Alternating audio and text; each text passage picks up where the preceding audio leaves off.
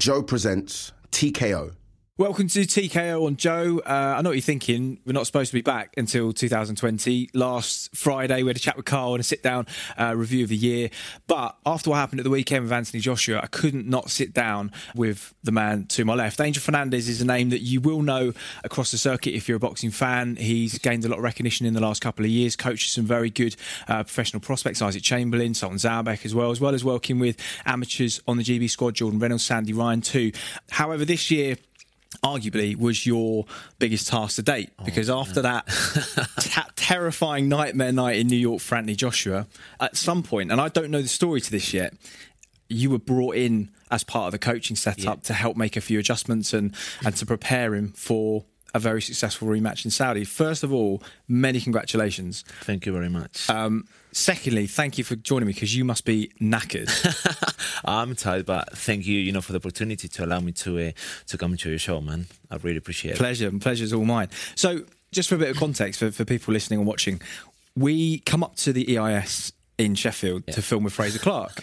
Now, obviously, you and I have been friends for a little while. Yeah, for a little while. But you had to keep your involvement a complete secret for as long as possible. Yeah. Now, in the world of boxing, that's not always easy, because there's a lot of gossip and word travels fast, especially when we're talking about the highest profile name in the sport. Yes. And I saw you with AJ talking and showing him a few things, and I was thinking, what is going on here? And you sort of smiled and winked, and then you made the gesture like, keep your mouth zipped. And I thought, wow, we've stumbled across the big secret project. So, take me to the top. When did you first meet AJ? Yeah. And when did you first get the opportunity to start working with him? It was kind of like way before Ruiz fight. I remember I was watching TV, at home, and I kind of like scrolling Instagram, and all of a sudden, Anthony Joshua started following me. And I'm like, nah, that can't be right. So I said to my girlfriend, Josh is following me. I was just kind of like all excited. And I was thinking, this guy's going to unfollow me, like 2 days later, he will unfollow me. So I started kind of like saying, appreciate your follow, champ, best of luck in the fight. And he said, thank you so much. He's been very kind of like welcoming to me as well. And I think like a week after the fight, or kind of like a few days after the fight, he contacted me and he said, can we just like sit down? My team is going to contact you. And then we just went from there, really. We start kind of like the conversations with his team going on. Which fight was this? Was this the Ruiz fight? Or was this after the Ruiz fight. Right. Yeah. Wow. And kind of like the combos kind of like lasted quite a long time, because of course the guy needs some rest. He was in New York at the time as well. I was ongoing talks with the team, and I went one Saturday, I remember, to do like a session with him, and then I went in on Sunday, and that's it. It went out quite like it. I'm just going to be honest, let me talk to Rob, with the team, and then they just come back with the news. You're saying, listen, we want you part of the team. So, because one of the most impressive things that you seem to have the ability to do, you've done it again with AJ, was with Isaac Chamberlain in between the Lawrence Okoli and the Luke Watkins fight. It was only about 7 or 8 months. Yeah. And I know you didn't start working with him straight away, but the stylistic changes. So I sat ringside with Boatsi and watched that. Yeah. And we were both like, how has this guy made this many changes to his style and put them in so effortlessly? And that was when we started talking more about your influence as a trainer, and we were watching videos and sharing stuff. And obviously your philosophy, you're Spanish by heritage, but your philosophy is kind of grounded in the Cuban school of boxing. Yeah, it's kind of like, I wouldn't say Cuban, to be honest. Yes, I learned from Cuban coaches, but I pick what I think is right. I learn on a daily basis for so many coaches. If I like some of the stuff, I'll go, I might implement this into my training. But over the time, I constantly changing. But I've got system of work. So Monday I do one thing, and every single day reflect what is going to be the following day. So when it comes down to Thursday, they will know what they've been doing on Monday and Tuesday. So everything kind of like make a sense. But at the same time, you have to kind of like adjusting new things, in order to the style of the boxer, really, because I don't really have an actual style. I consider myself a kind of like very technical coach. I quite like the angles, like balance, footwork, movement, and then really just kind of like have the basis with each individual and then build from there, because every single boxer has got different styles. So talk to me about that fight in New York. I imagine you watched it live, but then you would have studied it many, many times after that. To be honest, I mean, Joshua, don't get mad. I didn't watch it because I was with Sultan in Cardiff. So I fought with Sultan in Cardiff on that day, and I was so knackered. I tried to stay awake, and I completely fell asleep. Yeah. The following morning, I woke up, and I kind of like scrolling the phone, and I'm like, no. Mad. Wow. And Chris, I swear to God, I just felt something running through my body, and I think this man is coming to me. And I remember going on Monday to the gym, and people came to me and put hands on the shoulder and said, you know what, be ready for what's coming. And I'm stuck kind of like, this is the best thing that you could ever happen to you. And I'm like, no, come on. And then look where we are now. Thing is, they do talk in boxing about career-defining wins, but I often think about certain fighters, you can look at career-defining losses. Canelo Alvarez against Floyd Mayweather is probably the most prominent example in the last 20 years because he got outboxed and schooled by a smaller, physically weaker guy who showed him what the sweet science was. And I kind of feel like there are parallels with this because Joshua is the biggest, strongest fighter in the world. But when you come up against somebody who's got hands like Ruiz, an IQ like Ruiz, a chin like Ruiz, there were a lot of lessons learnt that night. And I guess in hindsight, given the performance at the weekend, you can categorically say that was a career-defining defeat for him because in defeat, you have to either make adaptations and change or you ultimately fail. So when you first had the conversation with Josh and with the team, what were those conversations revolving around? How did you feel like you were going to fit into the team? It's not kind of like really how to fit into the team or anything like that. It's the training. I was thinking, I mean, this is what I could bring to you, you know, same thing with the other trainer, Joby, and same thing with Rob. And one of the first things was when we went to Sheffield, the three of us sit down, you know, we watch the Ruiz and Joshua fight. We watch other fights of Ruiz, and we just put a plan together. You know, we said, this are the points, the key points to beat Ruiz. Do you agree? Do you agree? Yes. What you think? Is there anything that you could add? Is anything that you could add? And it was a teamwork, absolute teamwork. And since that day, every single day was based on that particular plan. And Saturday night, it's just like... he nailed it. I mean, fair play to Joshua because at the end of the day, I don't believe that is the coach that makes the boxer, is the boxer who makes the coach. So fair play to Joshua, you know, because all the kind of like the glory and everything has to be to him because the amount of people that criticize him, you know, that he cannot move, his footwork is not good and the movement is not good. And I think he proved a lot of people wrong, you know, on Saturday night. Especially some of the fights that he may have ahead. I mean, Deontay Wilder, it goes without saying, you can't stand in front of someone like Deontay Wilder and catch shots. It's just not going to work. And I don't think perhaps people realised how ferocious a puncher Andy Ruiz was and how quick he counters in combinations. And each shot is heavy and fast and accurate. And although Josh's hand position is pretty responsible, he was getting caught with a lot of shots, a lot of variety. And again, you say, when you look at someone like Tyson Fury, whilst he's not the most offensive fighter, what he does do is take a lot of the sting out of shots with the way he moves his feet. But I have to say, even though and I said this to Si and the producers, the very first day we saw you in Sheffield, I had this rush of adrenaline because I rate you so highly and I knew that your involvement and just in terms of the movement, which is what Josh perhaps needed, was going to potentially be that extra 1 or 2% that could be the difference. And I had full faith that he could do it once I saw that you were involved. And I think the one thing that I worried about was stylistically, you know, Rob, like all trainers, they trust in their methods. They back themselves to their heels. And Rob has a proven track record with Carl Froch and AJ, and he's done a lot for GB in terms of the medals they've won at the Olympics, 5 in London, 3 in Rio, 3 in Beijing. But stylistically, you guys are quite different. What's one of the biggest challenges finding a kind of middle ground between the way he coaches and the way you coach? I mean, for me, it was a completely new, different way of training. You know, and I think it actually made me a better coach than I was yesterday because I was pretty much feeling comfortable, in my environmental, with my boxers, with my people surrounding, constantly supporting. So for me to go to Sheffield, be in a new environment with different coaches around, different boxers, it made me a better coach. And the thing is, I had to adjust. It's not kind of like what I was going to bring. The plan, it was done by Mark Ellison, every single time, and that's what we followed. And the thing is, there were days where I was doing the training, there were days where Joby was doing the training, there were days where Rob was doing the training, or you do the warm-up, I do this part, I do that part. And it's down to Joshua to absorb, what each individual brings onto him. And again, it's shown on Saturday night. It's not kind of like a me thing or a Rob thing or Joby thing. I think the three of us play a big role, into the training. And it was down to Josh to absorb what I'm teaching him, what Rob is teaching him, and Job is teaching him. A lot of people were saying, oh, God, 3 coaches, that's not going to work. Yeah. But how did Josh feel about that?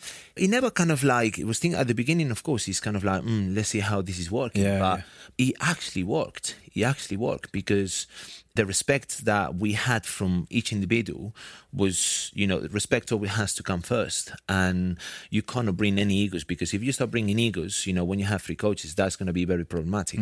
So for me, I'm not there yet. So for me, it was a great opportunity, and I'm grateful to Joshua and the whole entire team, to allow me to be part of the team. So I have to go there and just do what, the best of my capabilities, really.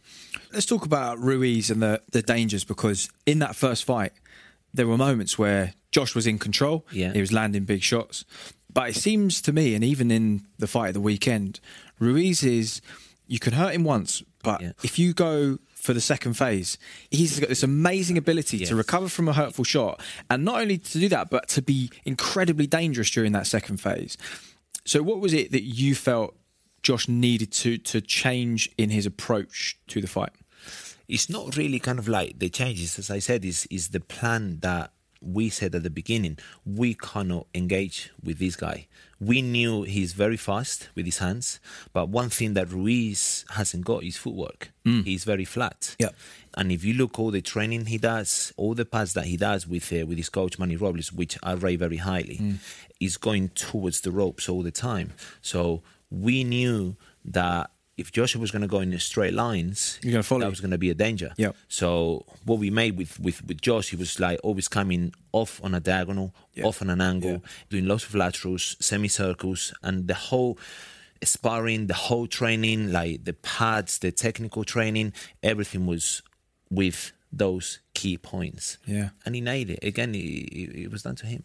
Carl was preparing for Tyler McCreary 2 weekends ago, and he's Philly shell, so he always exits to the left, spin and exit to the left. So they were getting Carl to feint and then step across, and he'd drill in that motion again and again. And as soon as I saw that, I thought, yeah, you know what? And there was a couple of times in the fight where he tries to exit and Carl just shuts it off and then goes again. And in that first fight, Joshua was going back and keeping hands high, but when you watch Ruiz, he'll feint and then he'll come forward in 2 phases. Yes. And so unless you go back 3 times, and the problem with going back 3 times, you hit the ropes. Yes. And so to see the change in his movement so early, and I think as well the weight loss, which nobody really predicted. We knew he'd come in a little bit lighter, but did he just completely abandon the strength and conditioning stuff, or did he just streamline it in a totally different way? Do you know much about that? I don't think he actually really did abandon, but I think he prioritized a lot more boxing into this training rather than the strength and conditioning. But what people does not realize as well is in the first fight, he was preparing for a different man. Or 320 pounds, a lot slower, a lot stronger guy. And to kind of like change those adjustments in a small period of time, I think it was 4 or 5 weeks. Yeah. It was very hard, very, very hard. And he knew what he needed to do for the next fight. And because people forget that, don't they? I mean, like Oscar Valdez nearly got beaten at the weekend by an opponent 24 hours notice. 24, He was supposed to be on his undercard. Yes. Yeah. And it's very easy to say, well, he's the champ, he's had a 10-week camp and he's fit. But if you haven't prepared stylistically and then you get someone in front of you who you just haven't planned for, it's as hard for you as it is for them. Yeah. But, of course, you have everything to lose, and Andy Ruiz has everything to gain. Yeah. At what point in the camp did you were you sort of keeping an eye on the kind of clips that Ruiz was posting, any training things, any movement? Because I sent you a couple of bits and said, look at what he's doing here. Yeah. Like, it was little like feint, step off to the side, create the angles, and you just said to me... We were watching all that sort of stuff, you know. I mean, they were sending videos. We were watching kind of like a lot of videos of him on his fights as well. Yeah. But not always what he does good. It's also as well, you have to see the weaknesses. We knew the weaknesses were going to be there, but look at the strengths as well, you know, what he does good, and take that away from him. And that's what Joshua did on the fight, taking the things away from him. Because if you get static is when you allow Ruiz to start giving you the angles, you know. Once you get close to the ropes, he could start turning you to either to the left, but I think this time in a lot of video clips he was going, and he was giving a lot kind of like angles going to his right. So that is something that I haven't seen before. So they were probably preparing for other sort of fight, but Joshua, I think he just did not allow that to happen. What was that sort of light bulb moment for you? At what point in camp did you look at Joshua and think the game plan and everything we're working on is starting to really click? How far out would you say? I would say the last 4 weeks. Really? The last 4 weeks, he started to kind of like put in really good sparring, you know, the training, the attitude, the atmosphere, you know, the whole team. And I think it was kind of like when we actually as well went to Saudi, and the whole team having breakfast together, having lunch together, having dinner together, and that created a positive environment, because all of us, we get on with each other. And Joshua was very, very calm, very relaxed. The sparring partners play a massive part into this, because they were such a great guys, always helping. Some people within camp were saying, oh, you got to throw this, you know, you got to throw that. There were times where I was helping them in the corner, you know, just throw this, throw that. And seriously, the sparring he was putting, and he was getting better and better and better and better and better in the moment. And I thought, these guys are going to do it. So you had a Mexican guy, Tim Moten, this US guy. He's got this great... Elvis. And you had Andrew Tabiti. Yeah, Andrew Tabiti is super fast, talented guy. You know, he will definitely be a world champion. He's an animal too. Yeah, Brian Jennings as well, you know. Michael Espon, Derek Chisora, he came, Tom Leo as well. Yeah. So skillful guy. Yeah, Tom Little's got an underrated skill set, actually. Yeah. Very, very good sparring partners. Always there to help. And that's the thing, because sometimes with the sparring partners, they just probably go there just to kind of like get a bit of fame, you know, but they actually were there to help the man, and that play a key part. Okay, we'll come on to the fight in just a minute. We're just going to go to a short break first, because while Angel got back from the desert, the main man from House of Rugby, James Haskell, has just got back from the jungle. I mean, I haven't like sobbed uncontrollably since I was a kid. Right. And I did. I sat in the... Snot? Not snots, but I mean, not far off. You know, we saw one in Tokyo on one big night.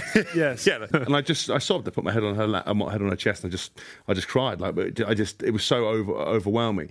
And then I basically requested to go in and support Caitlin, because she had no one there. For, you know, obviously all her kids are extremely busy. Her sort of confidant and business partner, Sophia, is, you know, running a multi-million-pound company, so she couldn't be there. So I just said I wanted to come in. So every morning I came in and lived that kind of roller coaster until Caitlin came out. Then I met her just over the bridge, and then she cried when she saw me, made me cry. So all in all, it's been a pretty emotional few weeks. It's a really good episode, that. Check it out, House of Rugby on Joe. Back here with Angel Fernandez. Let's talk about the night of the fight in Saudi then. Wow. So you are... a couple of hours. I just got little goosebumps on my arms. Do you know what? I was nervous all week. Wow. And I had that feeling, because I guess it's he was in such an amazing position, and then it shows you how on the knife edge you are as the heavyweight champion of the world at all times. And so there was so much to regain, but everything to lose. Yeah. What was the mood in the camp? How did you feel in the sort of the afternoon leading up to the fight? Great. Seriously, like very, very positive. We remember we went for a walk midday, all his friends, you know, the team together, you know, just like relaxing, and he seemed very, very, very relaxed. He never kind of like felt the pressure of the magnitude of the fight. You know, oh my God, this is maybe himself, he might kind of like think these things, but to us, he seemed a very, very calm person. And I just actually knew from weeks before how everything was going, that man was going to do it. Absolutely was going to do it.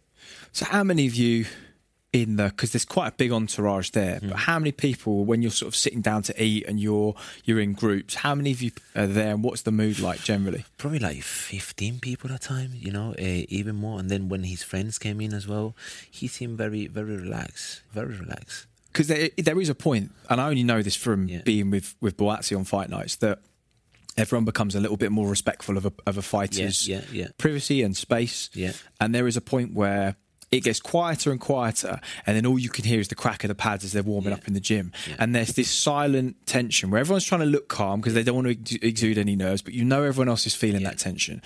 Talk to me about the build up to, because there must have been tension and fears, maybe not from Joshua, but for like Freddie Cunningham and all the guys from AJ Boxing and Rob and yourself. Yeah, but I mean, kind of like when we were there in Saudi, the way how you see this thing, how you see things, and I was like, he's going to do it. He's going to do it. But the funny thing is, the 2 weeks we were in Saudi, from when we was going to training, the music, positivities, the atmosphere. I remember Taviti's brother, every time we were already waiting for the sparring partners, he was coming through the door and he was like, and Joshua used to love that. Oh, really? And kind of like, he loved that kind of like atmosphere, that positivity. And he's like, wow. And that's what we kept in the changing room. So when Josh came into the changing room, we put the same music as the music that he was going to come out with. The whole thing is like, come on, don't worry. Yeah. And he seemed very, very, very cool. Very, very cool. I did hear that he's a guy that sort of really feeds off energy and he likes to have people around and he sort of is a better version of himself when people are there. So it's interesting to hear that. Like, it was a long time from the ring walk, especially as challenger too. Because we forget that he's had, I can't even remember, 6-7 defences as champion before New York. So he's been used to walking last. And then once he walks, his entrance is the thing that takes a long time. But once he's in the ring, things get underway pretty quick. Yeah. But you had his ring walk, which was very long. Ruiz's, which was very long. You had the Mexican national anthem, which seemed to take about 4 minutes. Yes. You had the US national anthem, the GB national, and it's like, this is crazy. He was waiting for. I was thinking. I mean, my heart was going. It says a lot about his mental strength that he can remain cool through all of that, and still stay focused. And I would say this: for all the huge sort of the pyro and the fire and the lights that he's not used to at Wembley, he seemed much less emotionally invested in his ring walk than he normally is. There was like tunnel vision. Yeah. Is that what the impression you got as well? Yeah. He was very, very determined to do the job. So very determined. And so the bell goes for the start of round number 1, and instantly you can see the difference in the movement of the guy. Now, take you back to what I was mentioning, the Cuban schooling, because I watch a lot of amateur boxing, as you might know, and the one thing the Cubans do brilliantly is they force people to reset by they move in one direction, they almost feint to step left and then they step right again, and it causes this constant like reset and frustration. And against a power puncher who needs to set their feet, like a Wilder, like a Ruiz, it's a very difficult thing for them to have to deal with, somebody who's constantly on the move. That was the game plan, and you were confident that Joshua could do that for 12 rounds, right? Yeah, 100%, because we saw that in the sparring. And when I was just there in the corner and I started looking round after round, I promise you, Chris, it's exactly the same, but the same as he was doing in the sparring. Wow. I was just thinking, this guy is just doing another sparring session. And I remember I did say, listen, today is going to be another sparring session, but different opponent. So just do what you have been doing, and that's what he done. The thing is, it's not kind of like you go, when you start looking at the fight, and I wish you could be watching the sparring because it was exactly the same. The movements, the turnings, the feints, the jabs, exactly the same. Yeah. So the repetition in everything is key, and that Saturday night he proved that. His jab was the best it's ever looked, and the way he would just step in, pick it, and then come back out of range, always thinking feet first with everything that he did. Yeah.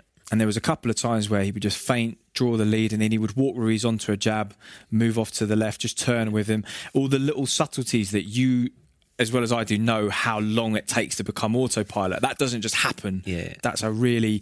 And, people were looking, going, oh, he's just moving well. It's like, no, there were a lot of pretty technical adjustments that he had to make. There was a right hand that lands in that first round. Yeah.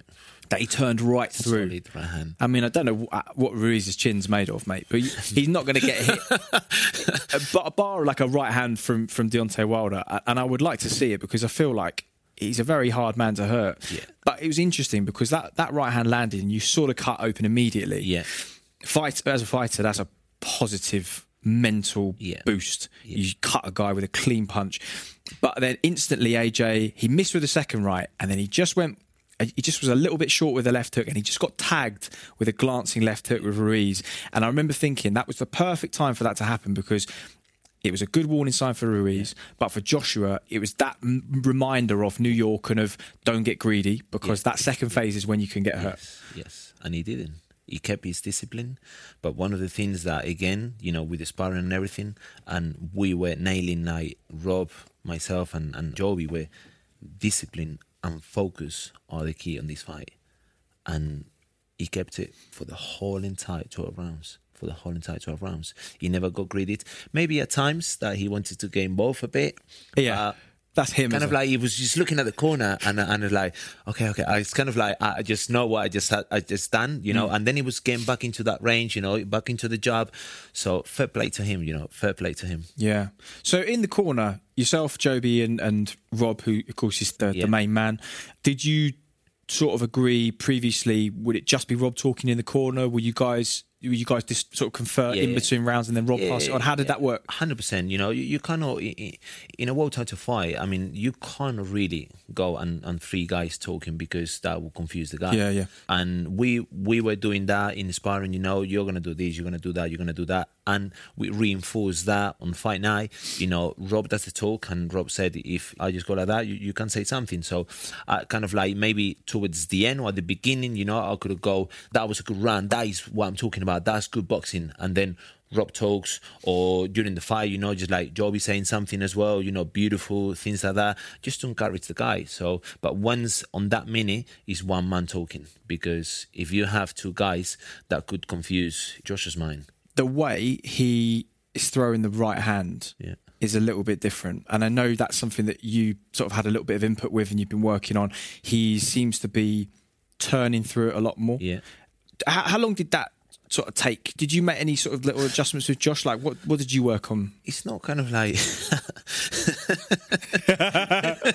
Do you want to... let's have a break. Let's okay. It's It's not kind of like... Don't forget that Joshua has been training since summertime. Yeah. Yeah, it was not just a 3-month training. Yeah, Joby had his bit, I had my bit, and Rob had his bit. And I don't really kind of like, probably would like to go into detail of what I do or what I kind of do, but I just let my work talk for itself. Yeah. I like my guys to definitely turn into the shots, but that also Joby does exactly the same, because the pads, if you see the pads with me, if you see the pads with Rob, and also kind of like the pads that we're doing with Joby, he was really start turning into those right hands, and at times, of course, he was like the right hand may be short, but we'll repeat again. So Rob would say slightly longer. So because he was like from the outside watching this, okay, we just make it longer and just boom. So if you look at the times that he missed, I think it was maybe 2 or 3 times within the fight that he wanted to be greedy with our right hand, but he missed, but he turned automatically straight away out of danger. So he got his head safe, didn't he, and moved. Yeah. He didn't got stuck in there, and that's where the danger would have come. But he missed, and boom, constantly turning. So fair play to him. I wonder whether, even though he's a stone and a half lighter, that he might be actually almost hitting with more spite because the shots are flowing. His body looks so much looser and so much more relaxed, whereas there was tension, and that comes with musculature. We're talking to James Haskell just because they were recording House of Rugby, and he's going to have his MMA debut, and you kind of look at him and you think one of the things that will help the flow of the shots is to just let that muscle just drop off you a little bit. And I guess at his level now, with the opponents that are on the horizon, whether it's Pulev, Usyk, Wilder, Fury, he's going to need the combination of speed and footwork that he showed, but the power that he clearly already has. Yeah. You taking him on the pads, just describe the power to me. Can he hurt you with both hands? Yes. Yeah? Yeah. So mad power. Yeah. Yeah. I mean, Joshua is mad powerful. And especially when we was trying to punch as well, right hands to the chest. With the body like shield on. Feinting, step to the left and boom, right hand to the chest. Oh my goodness me. I mean, and one time I remember that I put the power, I had the body belt on me, and it kind of like nearly hit my rib. And I'm like, whew. I actually felt that because I remember people from the outside were saying like, yeah, your face kind of like actually felt it's actually scary. Yeah, that would have gone in. That would have break me. But it's mad powerful. Even with the round pads, the way when he was turning and sitting on the punches. If you were to hear that, that's when he was throwing those right hands on the wrist. I was thinking, this guy is made of metal or something. Because any heavyweight with that right hand would go down. Yeah, definitely, 100%, definitely. And he actually hurt quite a few people in sparring with that right hand as well. But Ruiz, when you're going to fight Mexican, you're going to go for a hell of a fight because those guys, you hit them, but it's just they got so much inner strength that they will keep coming forward. Bizarre, isn't it? That's what Ruiz done. But I do wonder whether we've now seen like the optimum balance for AJ in terms of weight and performance, because as you say, that power, and this is where I always think about people like Usyk, Holyfield, Hay, let's say great cruiserweights that come up to be good at heavyweight. You have to have, if you're a small guy, you have to have something a bit different. And I looked at Hay and I always remember thinking that going over 16 stone was probably where it was like he got diminishing returns, because he had knockout power, whether he was 14-10 or whether he was 16-5. Yeah. Whereas the amount you lose in terms of your engine, your capacity to work at a higher rate, your speed, your reflexes, everything at 16.5 stone, it's not worth the extra maybe 2 or 3% power, which you have anyway. And I feel like with Joshua, maybe what we're seeing now is the optimum version of a guy who can move, who can hold himself well for 12 rounds, 107, and can really bang. Yeah, 100%. I think after this fight, and Joshua said that is a new beginning. And then whoever comes next adapt to the guy who is going to be in front and be the best you can be, really. But I believe this way is where Joshua is probably going to be, because he looked so good, so relaxed, moving for 12 rounds as well, when a lot of people as well been saying that he was gassing after 5 or 6 rounds. And look, Saturday performance is, wow. The future's looking bright. Oh, 100%. Talk to me about Joshua, the man. So you've obviously got to know him very well, and I know you've become very fond of him. Yeah. And obviously when you spend that much time and you invest that much personal of your skill set and your knowledge, you become close. Yeah. So talk to me about Joshua as a guy. What's he like? How's your friendship grown in the last 6 months? Very good. I get on so well with him. Because for me, my job, yes, he's boxing coach, boxer coach, but I go beyond that. I need to have that connection with them, and that has to be getting into the friendship. Some people might not agree with it, but for me, it has to be like that. I have to have the connection, and I learn a lot from the man, on a daily basis, how he talks, how he behaves, how he is as a human being, because you see it from the outside and you go, oh, it can be like a different person as you actually meet in person, but it's exactly the same. With the man that you see from the cameras, is exactly the same. He treats me of sir. He calls me sir. Yes, sir. This is a very, very polite guy. And a guy of that kind of like name and how big he is, to talk to you with that respect is, wow. I will always be forever grateful, and I said it from day one. And during the camp, I always looked at him and I said, listen, man, I will always be grateful to you. And I learn, as I teach him, I learn myself, and the man is an absolutely amazing human being. And so I imagine, given all that, when the final bell goes, and there was no doubt, you knew you'd won. Yeah, because I just jumped into the arena straight away. Yeah, mate, you'd earned it. You'd earned it. I was just I had to have a couple of beers at home just to take the edge off, mate. Just because, I guess, personally, like, I've known Rob for many years. I've known you recently, and I've met AJ countless times over the years, and he's always been so polite, so engaging. And every time I've seen him, the way he treats people around him, for me, whatever the criticism people want to lodge at him comes from problems in their lives. It's nothing that I've ever seen from him. And so how crucial a night that was for British boxing, as well as for a lot of the people that, you know, I personally care about. I was nervous. And so when that final bell went, but what was it for you? Were you relieved? Were you just elated? How did you feel? I knew he just won. Yeah, straight away. Yeah. I was just waiting just to kind of like 12 rounds, of course, just to actually say, and then you. And I just completely went mad, just jumping with all these friends around. I remember, I mean, after pretty much a minute of like that sort of hype, I just, you know, I just went on tears because it's the emotions, you know, it's the emotions of being away from my friends, from my family, to being in Sheffield in a place that I never had those kind of like 3 months pretty much away from everybody. All those emotions came in, and I remember looking down the side in the ring, and I saw David Cobo there. So I just went on to him, you know, and I said thank you to the man, because he's been absolutely nothing but great to me, you know. And I spent a lot of time in the last few days with him in Saudi, and he teach me a lot, but not just boxing, you know, life in general. And good bloke, mate. Yeah, 100%. One of my absolute faves. Yeah. I remember, you know, he gave Macado, and I just went in tears, man, and I just said, just like, thank you so much, man, because, and he said, be ready, you know, be ready. This is your time. And man, seriously. So I got to thank him, you know, for being absolutely nothing but real.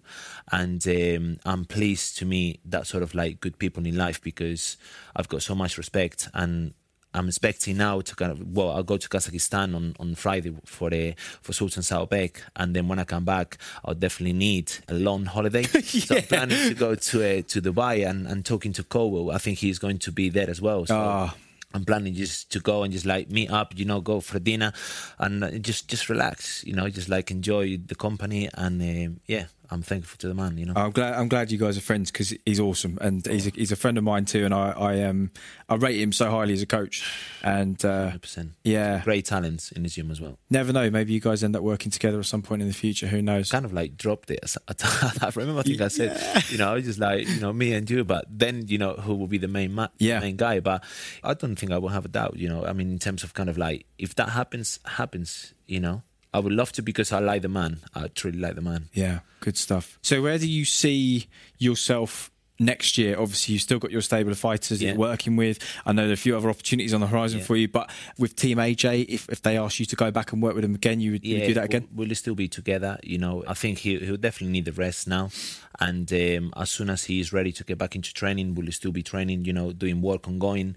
And then when the next fight gets announced, you know, get the camp, but he would definitely be training way before that camp, and I will be there as long as Joby and Rob McCracken as well. So I'm just thankful, you know, to them for the opportunity, and also this time, because I won't be so much of a secret, you know, I could still have the time for my guys as well, because it's been hard, you know, it's been very hard for me in terms of like Sultan is fighting for the WBC Asian title, and for me to see the man not be next to me, because I'm so close. The language is not there, but I'm so close to the man, you know. He's the love, and he was constantly texting me, you know, I need you. And I said, listen, man, this is just a one-off, and he'll gain from this as well, you know. For me to be with Joshua, you know, it's going to be some benefits for him as well. And I hope in the future, you know, we will just do something great, just like me, him, Joshua, Isaac, and Sandy Ryan after Olympics. Yeah, good stuff, man. Well, I look forward to that, and best wishes to Sandy. And she's had a bit of a rocky 3 or 4 months. Yeah, with injuries, but you know, she's mad talented. Yeah, you know, she knows what she needs to do. I believe in her from day one. I believe on her talent as well. And listen, her style, a lot of people are saying, no, it's more professional, blah blah blah. But listen, I wish her the best of luck, you know, in the qualifiers, and I hope he makes Tokyo 220, which is always been her dream, and I really hope, you know, that he fulfill her dreams, really. Yeah, me too, mate. Congratulations, Chris. Thank you so much, and a Merry Christmas. I'm so pleased the year has ended on a high for you. You deserve it, mate. Me, man. No, absolute pleasure. Right, I promise this is the last episode of the year, unless something mad happens and AJ walks in the door now. But I want to say a massive thank you to Angel Fernandez, as always. Great to have your company here on TKO. We will see you for sure in 2020. Merry Christmas, everybody, and we'll see you next year. Merry Christmas. You've been listening to TKO on Joe.